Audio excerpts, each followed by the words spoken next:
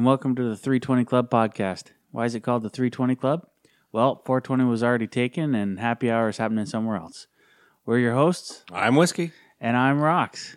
Hey, we're actually able to stare at each other uncomfortably again for a change. And no feedback in the mic from Skype? Yeah, it's true. It's a little rough, but you know what? It does a trick. I like it. So, what do we got here? Oh, you brought it. J.P. Wiser's commemorative series 2018. Yeah. My grandma got me that bottle. Yeah, I remember drinking J.P. Wiser's. It was like $10 at Mickey, and I was $15 buying it. So was that in the 1950s or the 1960s? No. Be nice. All right. So I heard something in the news a while ago. What's that? We've been set back 20 years in our education system in Ontario. In some ways, yes. Oh, Yeah, okay. totally. All right. But we got YouTube, so it's okay, right? Yeah, I go to the University of YouTube. I divert to Dave Gilmore and Roger Waters for the fact that I don't need no education. Oh, yeah, but it's funny. No, it's funny because it's weird. We've never been information has been never so easy to access, but so hard to learn. It's how it's structured, right? Like we don't know how to structure. I think that's the whole purpose of school now. Like in order to update our school system, because our school system was originally designed to create obedient workers. We need to update that school system so that it's not just so much that you have access to information, it's how do you access that information? How do you structure that information in a way that you create productive citizens? Right? Wow. Wow. We could just end the podcast right now. Wow. I just solved all of our problems. I think there's a lot more to it than that. I think that's an oversimplification of the world and a very crass one. Education is learning, just pure learning gives you opportunity. So in many respects, yes, we can have an autocratic view on learning going, yes, it's just people trying to conform. But beyond that. Well, I mean. No. But beyond that yeah. is education breeds opportunity. And are you going to walk around shooting the messenger? Do you sit there and criticize the YouTube video that's slightly jittery, slightly out of focus, but got you where you needed to go? No, I never would. But when you saying, well, it's perhaps I'm being hyperbolic when I say it's there. The education system that we have as it stands right now is there to set up, and it's set up to create obedient workers. Perhaps I'm being a little too. No, I'm being a little too George Carlin-y. I get it. But it was designed to be able to get people working in the industrial factories, getting them into the workforce as quickly as possible. Well, I disagree because a lot of the techniques that come from Cambridge University predates the Industrial Revolution. I thought it all came from Chicago. No, Cambridge uses similar techniques. Okay. So I think Yale even predates the Industrial Revolution. So, I mean, if the techniques were used by these institutions, why are they so radical? And it doesn't make any sense. I agree that the autocratic style, and I've talked to many professors, where the autocratic style of you must write an exam, you must pass, you must get over it. But a lot of these were put in place not because of the Industrial Revolution. I think they were more put in place because they wanted a way of, if I had a degree, this is you must pass a certain ability. You must justify a certain ability to prove that you're on the same rank. You got to make a threshold by passing exams and getting grades and all that kind of stuff. But you're effectively ushered in from one location to the next to learn one subject after the other, much like you would push objects through an assembly line. But that's how you choose to take a lot of these programs. A lot of programs are set up because you can only learn X amount of things at one particular time. So therefore, it's divided into lessons and categorize incremental learning. And at that time, that was the research that supported how people learn. Where are we going with this? My point is that we can have a very crass ideology of learning. Progressive learning, the progressive programs are out there. You just have to find one that suits you. Well, I'm hearing more and more about, like, obviously I haven't been in the education system for, God, more than 10 years now. But I have seen videos of teachers, some of whom I call friends, and they're experimenting, trying different techniques and trying to navigate different learning styles and all that kind of stuff. I mean, that seems kind of cool. And the thing is that the techniques may be similar, but the people are changing. The teachers are changing. You may have a teacher that accepted a job in something that isn't necessarily their forte. So they're doing the best that they can. Or they just want a paycheck. Or do they just want a paycheck? I mean, that's out there too. But I think the main point is don't shoot the messenger. Learn from whoever gives it to you. Okay? You may be paying money and you say, I deserve an education. Got it. You know what? I've been there. So, wait, what do you mean by don't shoot the messenger? Like when we were talking about our education system? Because sometimes we learn from all lessons. Okay, the good ones and the bad ones. Right. We learn from the teachers that are good examples of bad examples. Okay. And then we learn the environment that you're learning in. You may not get to pick and choose it. So it might be a classroom because that's the only way that curriculum is being offered. To the masses. To the masses, or it could be Crash Course Economics on YouTube. Wonderful series, by the way. Or Crash Course Chemistry, Crash Course Physics. Yeah, I've heard of these. So these things are there. So don't shoot the messenger. You don't necessarily get to pick the environment when you're learning a lesson. No different than when you're playing with fire and you get burned. Well, guess what? It was a lesson that happened, and then you learn from it. Well, I would argue like a lot of the education that I'm getting nowadays is online.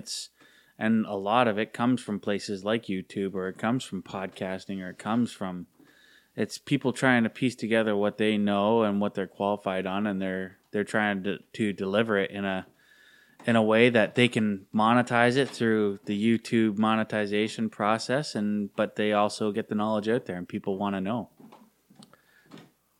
But you run into problems with that, right? No, I would say, but I wouldn't say that they're qualified to teach you. Okay, not necessarily. Again, don't shoot the messenger, but be wary of their message.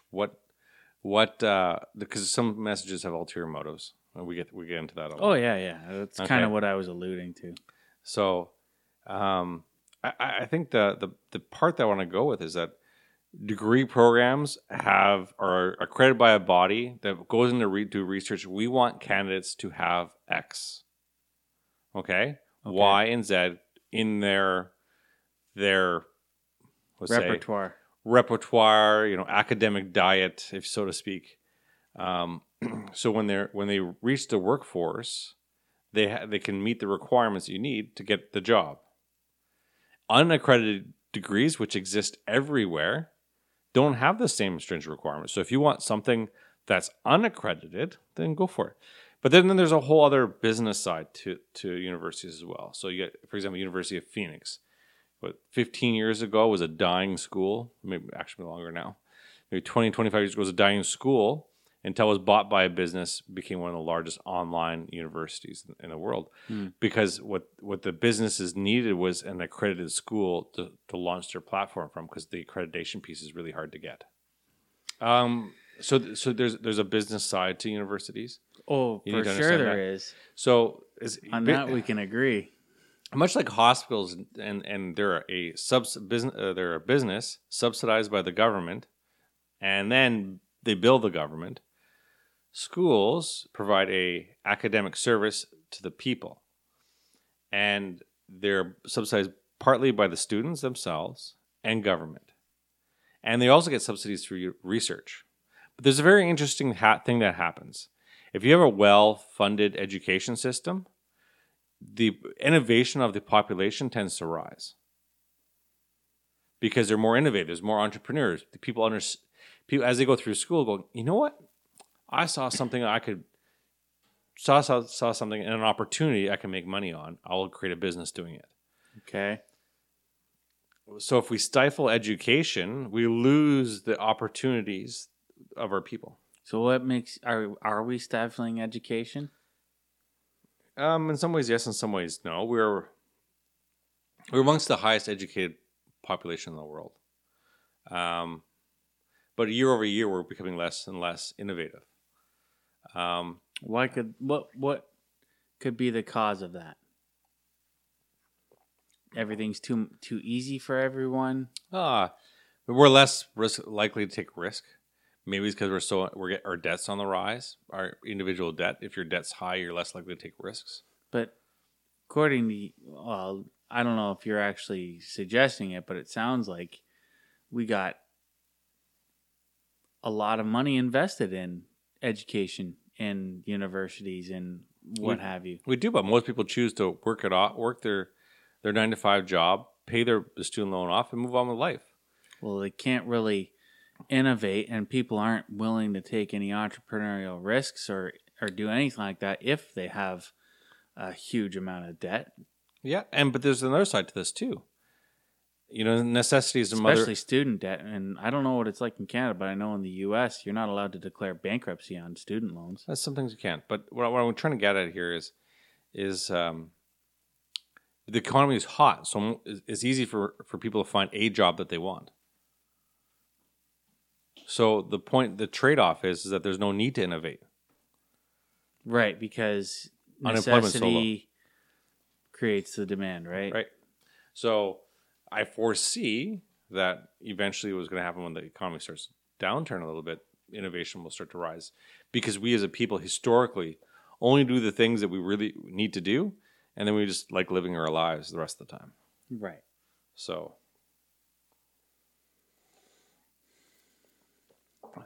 I mean, what scares me is when you start cutting education, increasing class sizes. Yeah, that's pretty bad. Coupled with in Ontario here, the massive lack of infrastructure funding.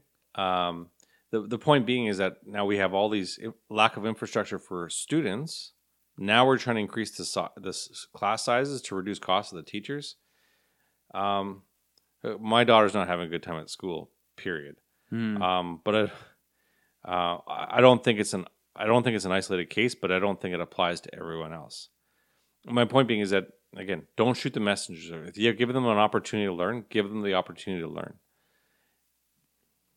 And really, when we're talking about the younger grades, we're setting the foundation for their lives. What you don't do in grade 4, you're going to have to do in grade 5. If you're stuck at grade 5, you're less likely to have inclinations to do it in grade 6. And then when you hit high school, you're going to want to avoid it like really bad medicine. So we're trying to figure out where you're going with this. My point is that if you enlarge classroom sizes with a fixed amount of resources, so the student supply list, all those extra resources, computers, books, those aren't getting larger. So you increase the class sizes, you're increasing the amount of competition for the same amount of resources. What competition? You have more people in the class. Oh, I see. Okay, I see what you're talking. I keep thinking when you're talking about anything like competition, you're talking about like an external. I don't know I didn't know what you were getting at. But I get you now. Internal to the classroom. They're not funding the logistics necessary to support the increase in class sizes. It's not just logistics. So you talk about infrastructure, and then you talk about teachers' attention. So one of the things you rely to learn is someone to come along and correct you.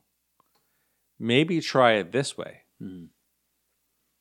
Well, if you're already 30-1, now you're 40-1. What's the less likely that you're going to do it? I think amongst just you listen to human resources departments or human resources philosophy. I guess the idea is that at least amongst adults, you should have one person in charge of somewhere, and I think what the ballpark number is like 6 to 10 people or something like that, and no more, because then I think it's their span of control deteriorates because they can't focus on the needs of all those people. Well, I think that And then that number depends. increases when it's children, but it's still like when you're getting like 30 kids in one classroom. I mean, my wife's a teacher. Mm-hmm. She's told me all about this stuff. Like, it's nuts. It's stressful on her as the teacher, and it's also stressful even if you get like the ECE, the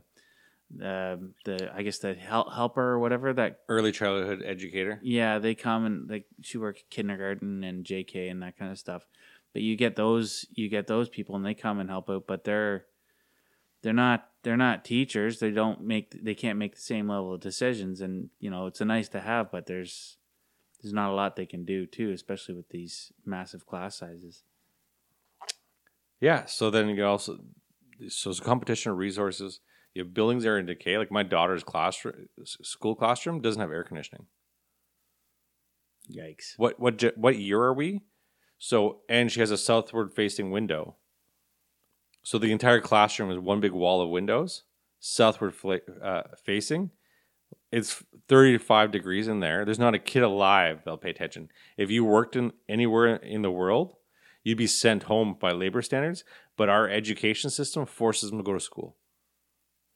Ridiculous. What makes you think that, like, why are we at this point? What makes you think that we're, like, why hasn't this been fixed? Well, here's two things. Or what caused this? Well, I think there's a confluence of a couple of different things. One, declining population. So we've had schools that were too big and not enough students in them. So we were maintaining schools we no longer needed. I did notice this in my hometown growing up. All the schools, they destroyed them, and they started making. I keep hearing the word like super schools and stuff, and they would just amalgamate the student populations of like 2 or 3 different schools within the same district, and they all send them to the same high school or what have you. And they delayed these decisions so long that now they're trying to play catch up. At the same time, they're trying to cut budgets. That's interesting. So we're basically our education system was a 2-time losing streak. Teachers are paid a really good wage. I'm not saying it's over exuberant, but they cost money too. Yeah. At the same time, teachers are paid fairly well. If you get full time, there's a bunch of other rules. Yeah. But they cost a fair amount. So that when you look for cost savings, you always look to the labor pool, then you look for infrastructure, because it's easier to replace teachers than it's infrastructure. My point is we need to invest in our young people because they are going to carry the load for us when we're older. We fail to do this. We learn this lesson like every 40 years, it seems like. We start putting money in education and it looks like a piggy bank. Oh, we're giving them too much money. Let's take it back. I don't agree with 2 school boards, but that's just me. They have 2 school boards per district? In Ontario, yeah. Oh, okay. Maybe I'm not familiar with how the whole. I thought we only. Okay, I thought we had multiple different. I had multiple school boards, but they were divvied up by districts, like Durham Region School Board or Limestone School Board. Yeah. So here in Kingston, where we are, we have Limestone. Yeah, and we have the Catholic one. Oh, I see what you're talking about. 2 school boards. Yeah. 2 school board trustees. Yeah. Right? Yeah. Instead of pooling the resources that we now have. Yeah, I forgot about that. So me as a taxpayer, why would I paying for 2 school boards when I barely get the services of 1? Yeah. No, that's a really good point. And then just kind of a side note, but semi-related to that, I mean, you've heard about people wanting to start up a Muslim school board. And the Catholic school boards are the first ones to say, no, we can't have that. But then once they start targeting the Catholic school board people are like, oh, no. Well, we need the funding. It's just like, Do Yeah, I'm ya? not part of the arguments, but you start seeing it. I'm acknowledging the arguments, whether or not I'm for or against it. That's So I think we should have one school board I recognize hypocrisy when I see it. because we need freedom of religion. Okay. We do for sure. And all this, so that means our current school board accounts for freedom of religion. So Limestone District School Boards accounts for freedom of religion. Yeah. Therefore, the Catholics can go. If you want to introduce prayer time, because there's enough movement for it, then appoint a trustee that will support that because they're publicly elected. Hmm. And here we are. Or what about like just is there how do things like Sunday school and all that kind of stuff work out? Those are a church. That's part of the church, so the church funds those kinds of programs. They're done at the church.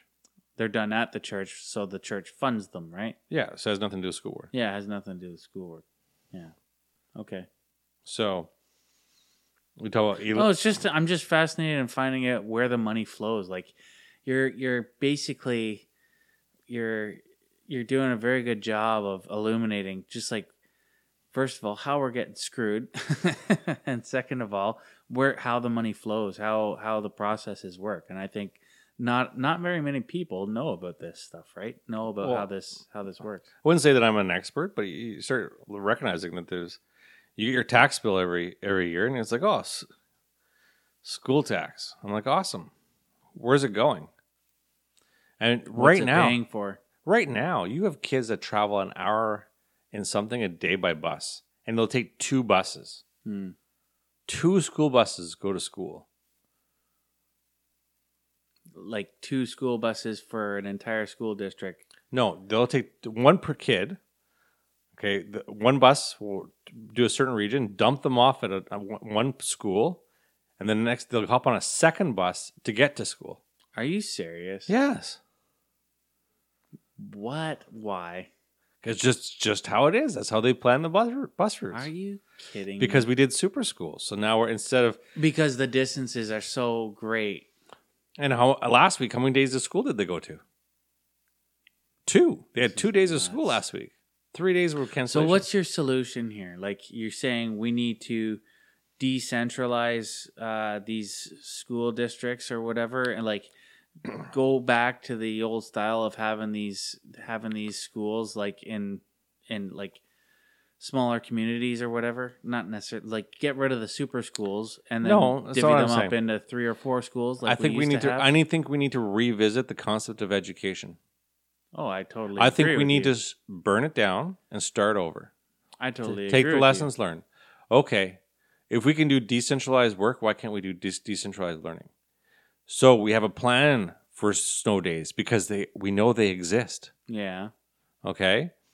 So there's a learning plan that goes on a proper information management plan that teachers can poster the requirements and they can pull them down in classroom or the student can pull them at home. So if they're sick, we can still have a high quality education. The second piece, we understand business cases. We can look for consolidation where we can. I'm not particularly fond of the idea of super schools, but reality, if we can congregate services to provide a higher quality of service, then let's do that. Okay? We need to look at school bus transit times to try and find ways of where kids aren't doing 2 buses. Because what inevitably happens is the parents look at that going, my kids' quality of life is plummeting because they have to spend an extra 2 hours going to school every day. I'm just going to drive them. Yeah. One parent will drop them off. The next parent will pick them up. Or the grandparents get involved. So we need to look at if they have that nuclear style family. I mean, not all kids have the same. I know. Benefits. I just gave an example. I said whatever happens, they make arrangements so it occurs that way. But we need to look at a holistic approach to education and screw feelings. Okay? We need to look at outcomes and the quality of the education. We got to take into account all outcomes, right? You got to make sure, like, the outcomes that you want, that are desired, like, they have equal opportunity to learn things, but, like, another thing that you want them to have is you want them socialized with other kids, right? That's a big part of youth development. They need to be able to interact with other kids. That includes all the facets of interaction. That's trading and conflict and just straight up talking and playing games and all that kind of stuff. Like they need to be able to do all that stuff. Yeah, team building. Yeah. And how to deal with the other side of it, the negative sides of it, like bullying and stuff like that. So we build the resiliency in our population. Yeah. Bring back physical education stronger and harder. Yeah. But use the modern tools not as pacification pieces that you see in a lot of times classroom, but integrate that into learning. Right. Bring back cursive, for God's sakes. Yeah. Bring back normal math and memorization, because memorization is okay. People would take issue with the idea that we should be teaching kids cursive writing. I'm just like, I don't understand that. Like, you need to know how to read and write, and you need to know how to write with when the power goes out, and it's even beyond that. There's other applications of it too, and it's going to come into. It might come in handy where you can apply. You can find ways of applying cursive writing onto a technological environment, right? Well, yes, that's true, and we see that all the time. But it also focuses on language. So in many ways, is decaying. Yeah. So really, like I remember when I was fairly young, I got mad at myself because my writing was so bad. So I sat on the couch. I bought a bunch of books because the internet was not available for this type of stuff. And I said, okay, well, what does calligraphy look like? What's the difference between these two? Find something that would made it look like that I took the time to understand and write properly. Because if your writing is crap, it looks like you don't care. Yeah, no, I agree. So do you think printing's any different? No, cursive and printing, same problem. But guess what? Cursive was about efficiency. Yeah. That's why we brought it about. It was an innovation that we just sort of decided to forget. Yeah. Being able to connect your letters together, I get it. For writing faster, Yeah. shorthand, these things. Oh. You know why we memorized times tables? Because it was faster. What did you showed me a video about that a while ago about some lady. I think we put it on our Facebook page. Some lady explaining this like cloudy, weird, unorthodox way of arriving to the same conclusion. It was like 30 times 12 or something like that.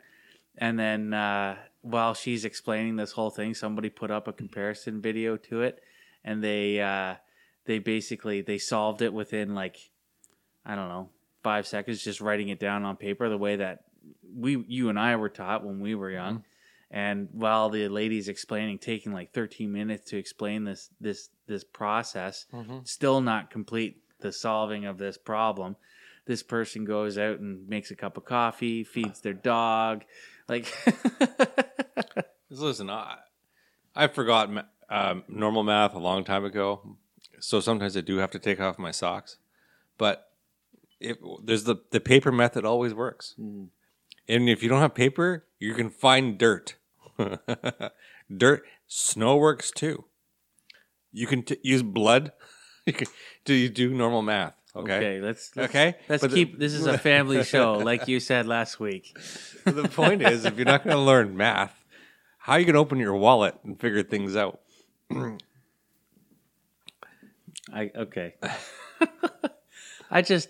Here's another thing. I'm quite shocked that we're able to be intelligent after our talk about the zombie apocalypse with chickens last week.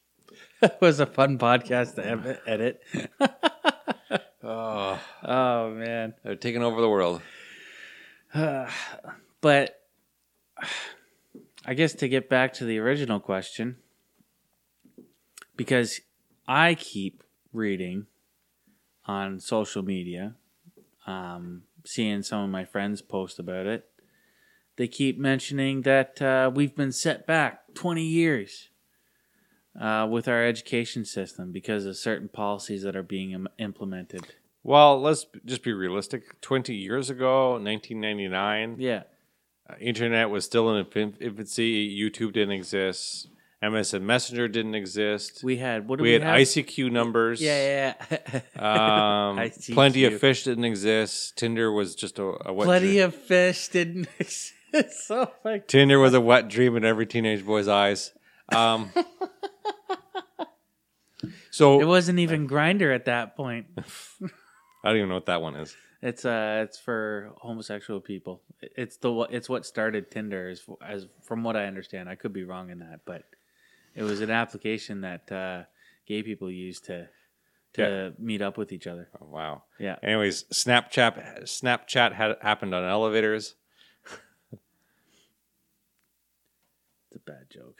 Come on, work with me. So, but let's go back. I mean, there was no YouTube. The quality of the internet, you had to buy subscriptions to get any kind of information at all. Yeah. American Online was super powerful. America Online. Oh my God. They're content providers. You've Got Mail was a Tom Hanks movie. Oh, yes. Yeah. The Net was Sandra Bullock. We had what did we had? We had Napster. Yeah. Was Napster around that time? It was around. It was close to being around that time. It was just getting popular I then. think it was just starting to get popular. Yeah, it came out of the Midwest of the U.S., I think. Yeah.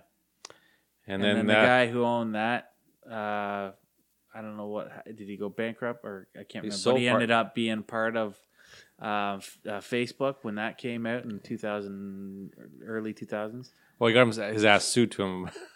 Yeah. And then Napster tried to come back with a whole new content line. But anyways, Yeah. I digress. But when we think back, the quality of education, did it go back? So again, holistic approach to education. Did we set back? Explain. Well, 30% of learning is 30% of learning is formalized learning.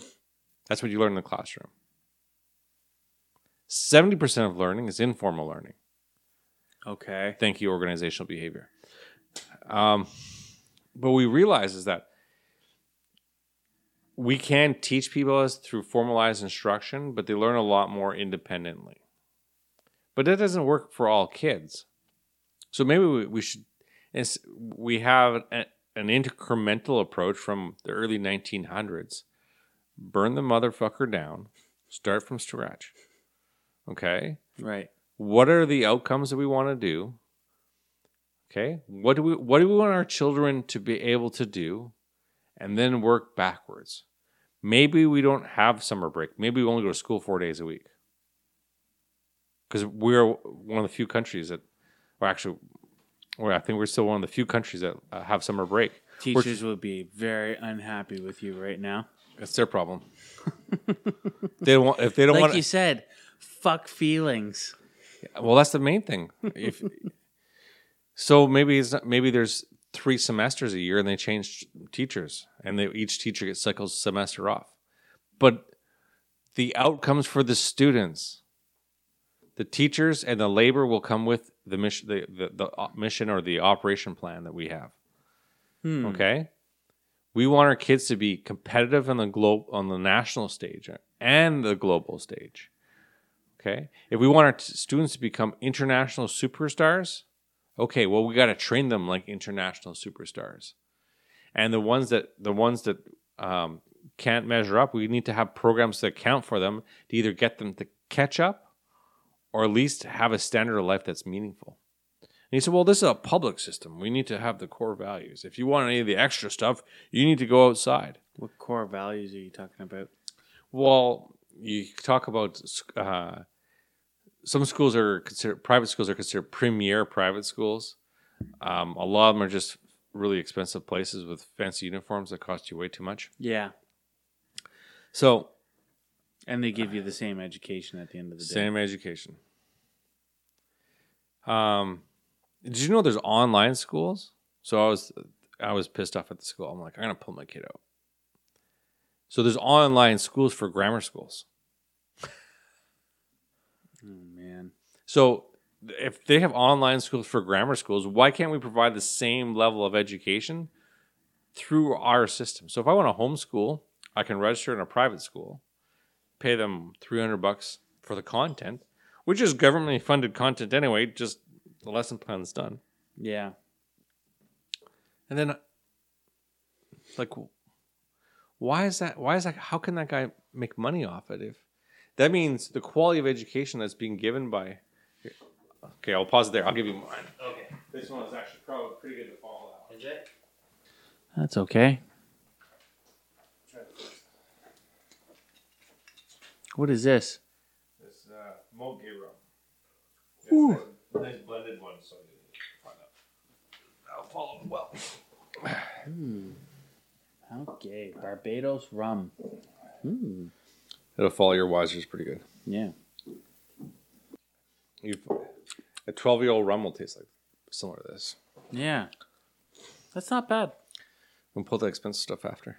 What's that? The Demerara rum we bought when we went together. Oh, yeah, the El Dorado? Yeah. Yeah, that's good stuff. I had a 25 year, but LCBO's not stocking the good stuff anymore. Yeah, I know. You gotta cheap out. They're getting good with the whiskeys though. So where were we going with this? The point is, burn the motherfucker down. Do learning outcomes. What are we want our students to do? Work our way backwards. Well, what do we want our students to do? You just said we want them to be able to compete on the international stage or even nationally. We want to have a standard of education that inspires innovation, right? Innovation, yeah. I don't know. I'm a believer in innovation because if you can innovate, you can exist in the current cycle, or you can break out and hit the passing gear and go. I would say there's a lot of people out there who are innovating and they're using what they got out of their education system in an unexpected and unorthodox way. Okay, but you just told me a micro. What I'm saying to you is Canadian innovation is at a historical low. It's been steadily declined in the last 10 years in the last Economist article that I read. Okay. So nationally, we are in decline in innovation. So, two things. We want them to be able to feel that they can take risk. Okay? Okay. So if they can take risks, we need to free them off the chains. Well, don't put them in so much student debt that they're not willing to take risk. That's one of them. So what does that mean for our education system, like especially with the universities? Does that mean that they become completely government subsidized? No, And and tuition and books do not get paid for by the students? No, so in economics, it's I forget the theory. Some European countries do that. They not exactly that, but they do. They create a situation where students don't have debt. So like, yeah. So let me finish that. So, in economics theory, if you have a free resource, the probability of it being overexploited is high. yes, I agree. So I think the balance becomes pay moderate fees for courses. Okay? Or Because what about increase the difficulty upon which you have to complete the course? Like increase the threshold by which narrow the threshold by which people have to pass. So you increase the difficulty. but we have so many schools, we can do both. Right. You got to make it valuable. Algonquin College, your threshold to get in is this high. You have to make it valuable. I get it. But you can make it valuable without having to apply a dollar amount to it, right? I think that's kind of what I'm getting at. You're going to have to make sacrifice either way, because the other way around is in order to get that threshold knowledge, you can either work to get the money or you can study. Right? Mm. The balance, though, I was a D student going through high school. Okay? Mm-hmm. Okay. But the balance was that my aptitudes were really high. So that's how I got around. Yeah. So if we make it only one particular barometer, we kind of screw ourselves. My ability to make money was fairly high. Mm. Never in the field that I wanted to be in. But I'm just waiting for those two to align. Well, you have to. I get it. I think I think I understand what you're saying. I think what I'm trying to get at is, it's not like, yeah, you make the material difficult, and therefore that helps make it more valuable. How do I outline this thought? But there's a risk too. Okay, so you can say to make the material more difficult, but what you see in different colleges, if the material is too difficult, people will gravitate away from that program into easier programs, because sometimes they view just getting the degrees is their output. Okay, Right. so it's what end results that you want, and work your way backwards. So an end result that I theoretically might want is, I only want, let's say, 40 to 50% of people taking my program to pass it. That's how difficult I want to make it. That's a very British way of actually the UK. So the UK universities, it's perfectly normal to take an exam multiple times. Yeah. They'll charge you as long as you're willing to do the work to succeed. Yeah. But obviously that's not exactly how the real world works. Like, you can only fail so many times before you're fired. Well, but that's the thing. So every time you take the test, there's a monetary penalty as well. Okay. Yeah, that's not a bad idea. So well, it encourages you to do the work. So maybe we don't charge you. Maybe we don't charge you for the tuition and the books or whatever, but because all that funding can come directly from either the government or from research grants or what have you. But anytime you fail or don't do the work, that acts as like an interest. That's how we monetize the situation, because it's based on your performance and not on some arbitrarily dollar amount that we've assigned that we decided you should pay in order to take our courses. Well, welcome to your normal resistance to academia. You've just created an hypothesis that needs to be evaluated through trial. Yeah, absolutely. I'm not saying it's right, I think it's an idea, and that's what we need, right? And you create ideologies. But the problem is, well, yeah, you do. But if you look at the current government, what's happening is they're canceling experimental programs that show promise. So the guaranteed income project that they canceled in December. Oh, like the idea of like a universal basic income? Exactly. That was actually being discussed? That was actually being run. The pilot was a 5-year pilot project. It was 2 years into it. This is the first time hearing of this. And Ford, Premier Ford canceled it. Really? Yeah, he's just hacking. See, I don't know enough about what that's obviously that might be a topic for another day, but I don't know if we want to go into it too hard, because it's definitely a squirrel that's going to be chased. But the idea of a universal basic income. No, they're tied together. Kid wakes up in the morning. Holistic product. I want a person to do this when they hit 21. Right. And when these same people are 35, I want them to do this. Well, what do I want them to be? I want them to be responsible, tax-paying citizens, right?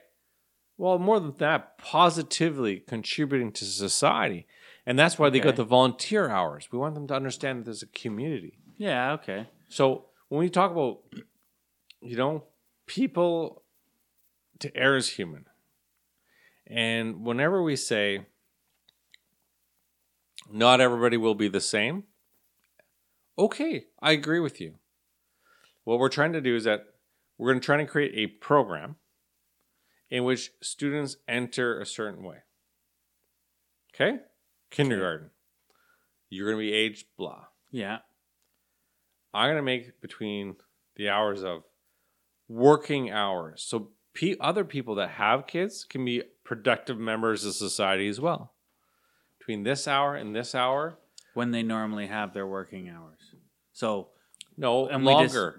Longer. Half hour before, half an hour after. So the parent can go to work, get to work, get into the workplace, be productive, come back, and then pick up their kid. Wait, what? What do you... Well, think about it. Our kids are in school from what, 8 o'clock to 3 o'clock? Okay.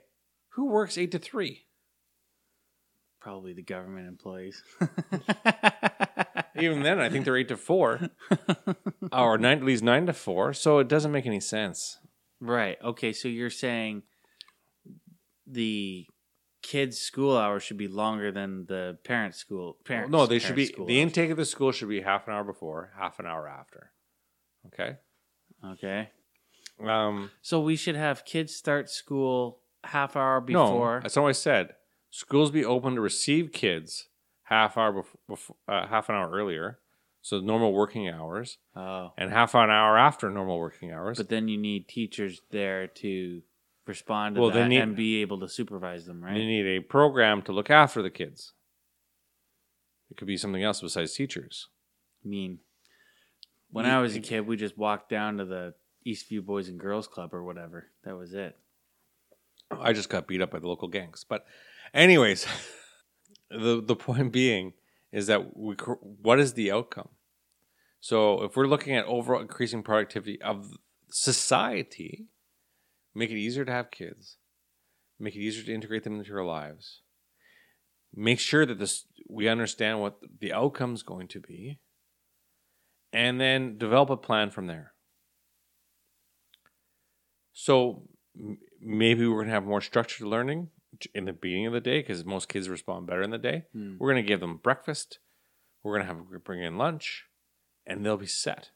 That's a lot of money involved in that. We should stop looking at our kids as bills and start looking at them as our investment in our future. No, I get that. I mean, just you got to take into account the infrastructure required to set that up. So you need cooks or whatever. They're already doing it. They're already doing hot meal programs.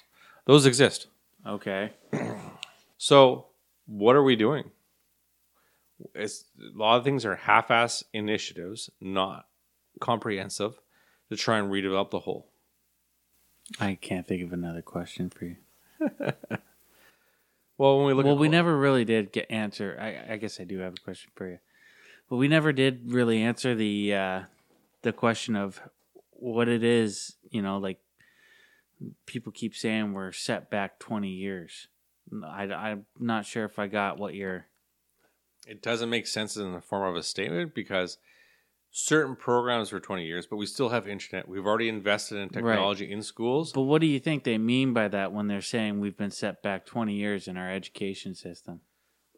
I think a lot of what they're talking about, they talk about sex education in particular. You know what? I think we need to look at the comprehensive program first and then reevaluate. What do you mean by that? Well, because they already have... Sorry. They already have positive spaces. They already have other programs that are ancillary to gender identity.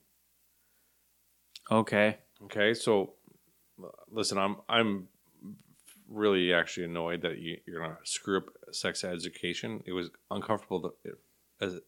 Totally uncomfortable in the 80s. Yeah. Okay, the It's 90s always was been uncomfortable.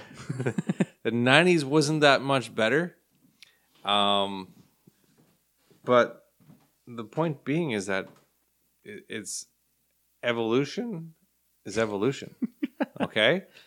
Right. What you don't do is roll back the clock. You come up with another edition and you take the good and get rid of the bad. Because otherwise, you threw away all that investment in that new edition. Okay. What are we talking about here? Sex ed. Okay. We rolled back the clock on it. Do you know what was part of the new program that the Liberals implemented? I don't know all the details. I could if from the 90s I could put in LGBTQ. Okay. Okay, because that wasn't around in the 90s. Well, they started putting that stuff in there. Okay. So they talked more about like gender identities and sexual identification and that kind of stuff, like, or whatever, sexual proclivity. So right? Yeah, so probably Tinder. My point being is that most of the time, rolling back is a really bad idea. If you're going to cancel the entire program and reevaluate, that's good. Figure out what lessons learned are. You want to do that. And then, you want to figure out, okay, so what was good about this program? And If you want to turn it down, build it from the ground up, good. Sure. If you guys are going to do incremental, that's okay. But don't do, hey, I don't like the new one. Let's get the old one back. And that's picking and choosing based on your values. Yeah, I agree. And there's a lot too much bias there. Yeah, I agree. The second piece. But what you're saying is that this is really irrelevant, to be honest, when we should just go back and tear the whole goddamn thing down anyway. Yes. The whole education system, not just the parts based off of ideology or whatever we choose to throw in there, because that's what's hip and chic at the time. Yeah, exactly. And look how we're going to deliver based on the new tools that are available. Yeah. Because a lot of things are still based on old tools. Yeah. Maybe we have, instead of the TVO channel, which is really good, but maybe we have the Ontario Education channel. That's a completely web-based thing. In the morning when kids are getting ready for school, we're going to have certain education programs for certain demographics. And we're going to have one channel for grammar school, junior high, and high school.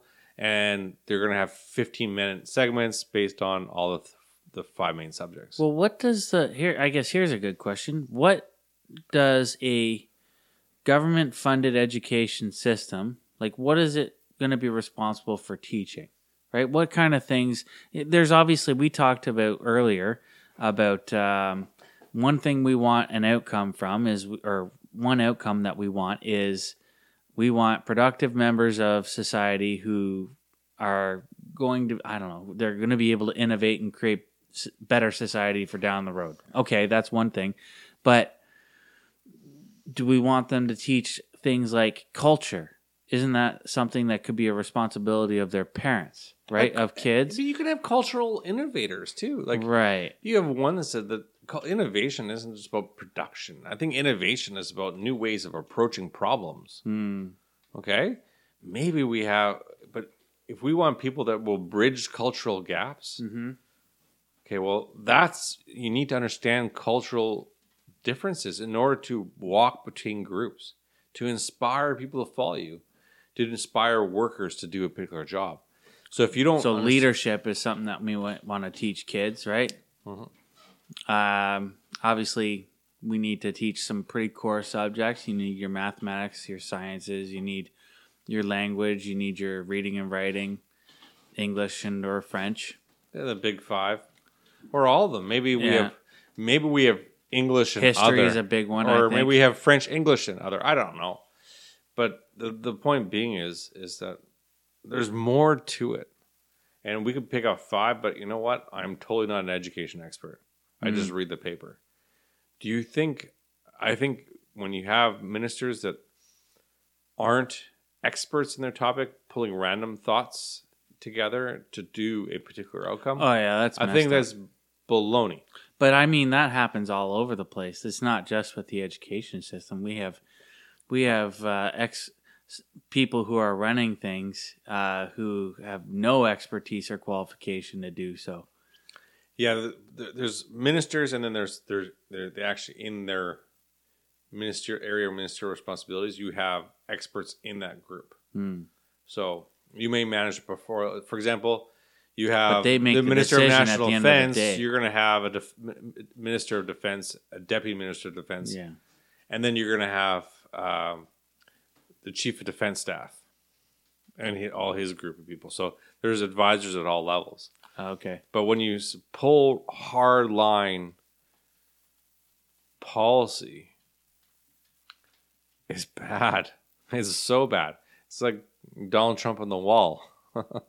Okay? It's not going to solve everything. Well, those are all arguments based off of ideology. And they don't stem from any coherent, discernible sense of facts anyway. Yeah, but that's my point. If we're gonna get education right, if we're gonna look at our kids in the face and we say we believe in you and I'm gonna give you everything I can, well, guess what? Well, we ship them off to school and we don't have to worry about them. Well, no, this is not the residential school program, and we're gonna stomp out non-performers. I think what it comes down to is we need to trust our kids and we need to give them the benefit of everything we can. And if we as a public institution, if we as the public say to our kids going, we did everything we could. Okay?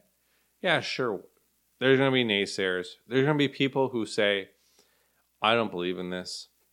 It's usually about 30%. That's fine. We're going to put the supports. We're going to bring in the professionals. And I think we should need better performance appraisals for our teachers. Okay? I think 360 evaluations for our teachers would be awesome. 360 evaluations for our teachers? Why not? That doesn't really imply a sense of trust for our teachers to be able to do their jobs. In fact, why not? There's no trust towards teachers when it comes to parents. When you average things out, it's all about the weighting. But the point is, the students need to feel that they're empowered too. Okay? Ultimately, in education, it's a very funny system. How do you empower students? At university, the customer is the student. Yeah. In the public school system, the customer is the parent. Yes. So the customer is always right, is what you're saying? Bill, are all parents always right then? Yeah, but when you vote for somebody... Because that's bullshit. Just watch it. So, when you vote for somebody, you empower them to make decisions on your behalf. Yeah. Okay? And that's where we start with building our school system. But we don't vote for people to make decisions on our behalf. We vote... Sure we do. No. We have the illusion of voting for people on our behalf. Let's not go What there. we end up doing is we vote for some binary 2-party or 3-party system and we align ourselves with one party or another. Or we end up choosing one party over another in order to prevent a majority government because we want that guy to win. And there's also the school board trustees in this whole thing. That's more complicated. First of all, the idea that parents are the customer here, okay, I can go with that, but the customer is not always right in this situation. I never said it was right. Well, I mean that's it's the common saying, right? But when we agree, yeah, but I didn't say that. So my point becomes is that we agree on outcomes. How do you empower students? How do you empower students? Yeah. You give them the tools. Yeah. You give them the resources. You give them the inspiration and the time to do it. Okay, but what if they fail? Well, you know what? Failure is a lesson learned. Yes. You're not always going to get an equal outcome. You will never achieve 100%. You're probably going to get 10, let's say, let's be arbitrary about it. I'm just making up numbers. You're going to get 10 to 15%. I'll give you the words. No, let me finish. A normal You're distribution. Get 10 to 15% of people who just won't cut it in whatever system you try to create. It's actually, there's a word for it. It's called the normal distribution. It's statistics because you didn't watch the crash course economics. Yeah, it's like the Pareto distribution, right? No, it's a normal distribution. Okay. It's called the normal distribution. I agree. So I can get really technical. I can say the plus 2 standard deviations will succeed and the bottom 2 will not. Or I can go, we want to make sure that 67% will achieve our desired outcomes. The remainder the one other distribution will achieve with some help. And then the other people will probably go work from home. I'll break it down for you in terms that I and the rest of humanity can understand. To those who have everything, more will be given. To those who have nothing, everything will be taken. No. Yes. Fuck that. It's called the Pareto distribution.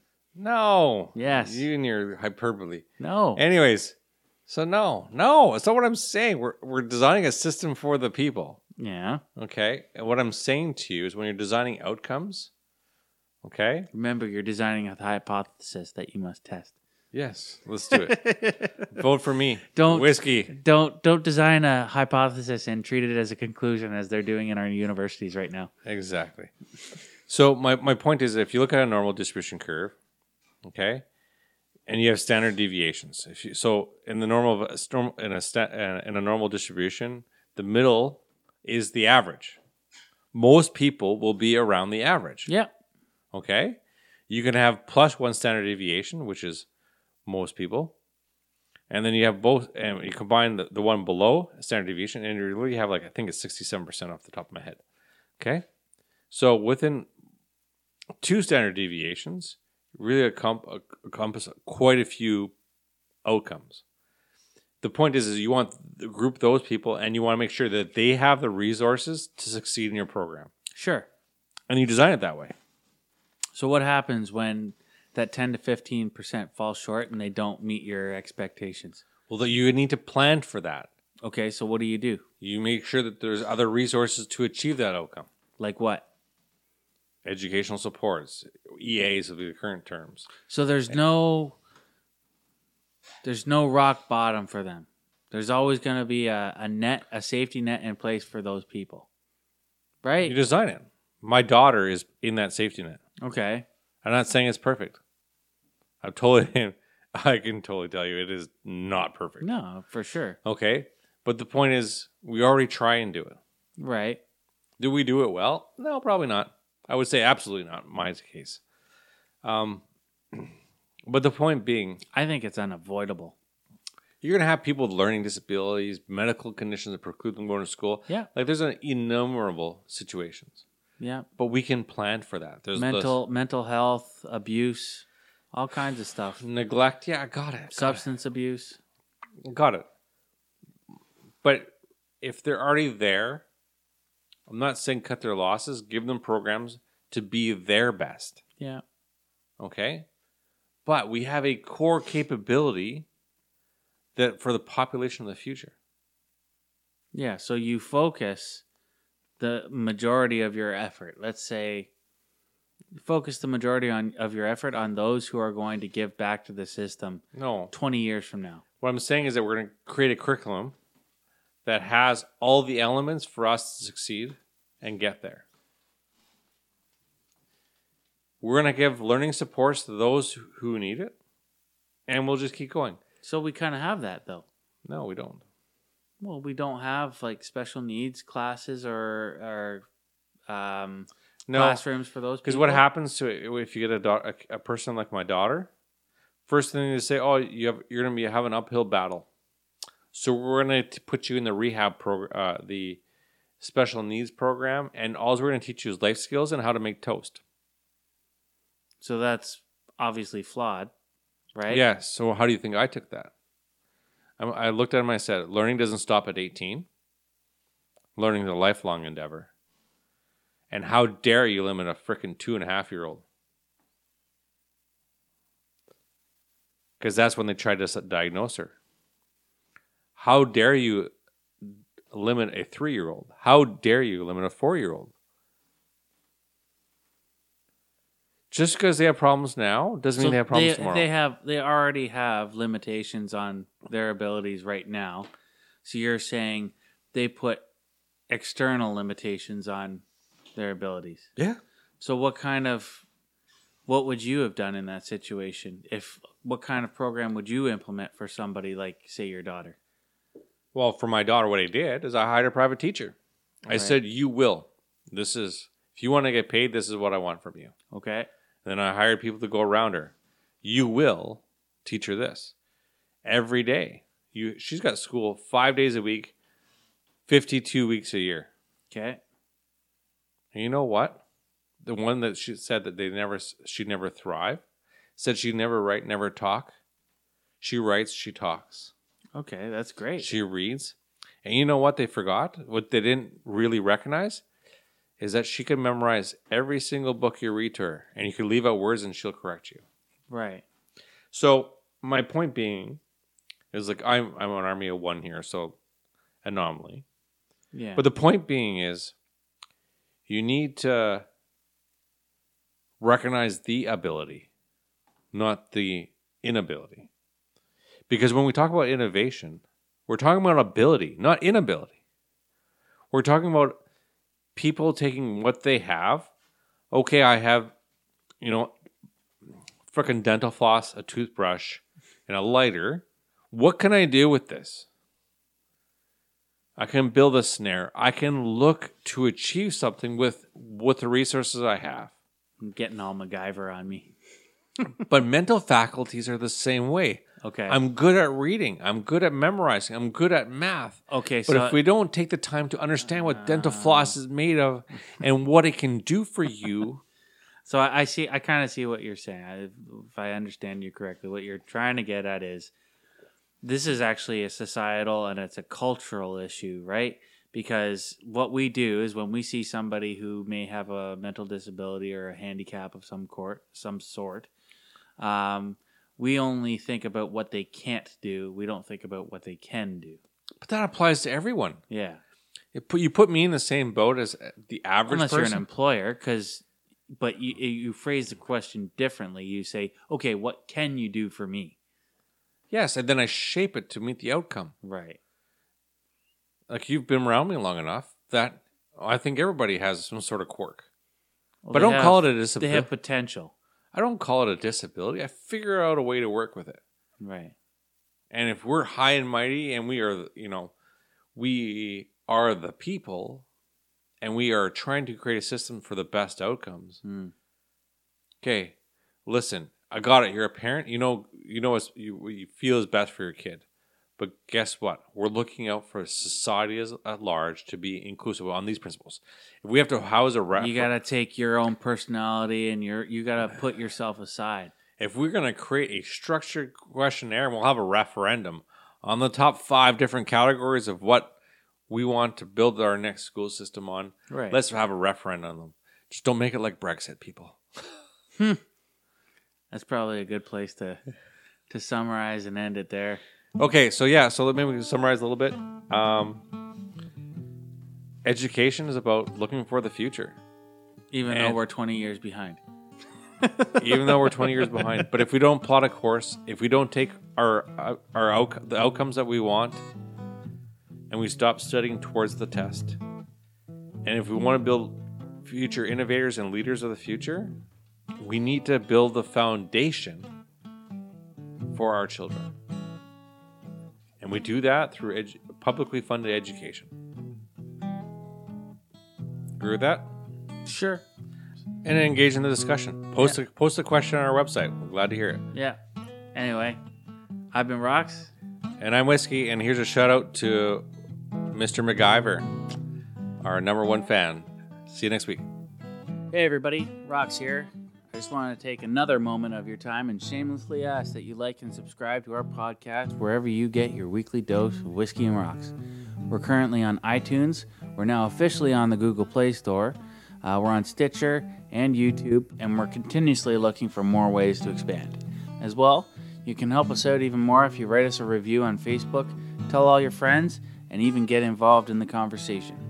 Thanks again for listening, and stay tuned for more 320 Club.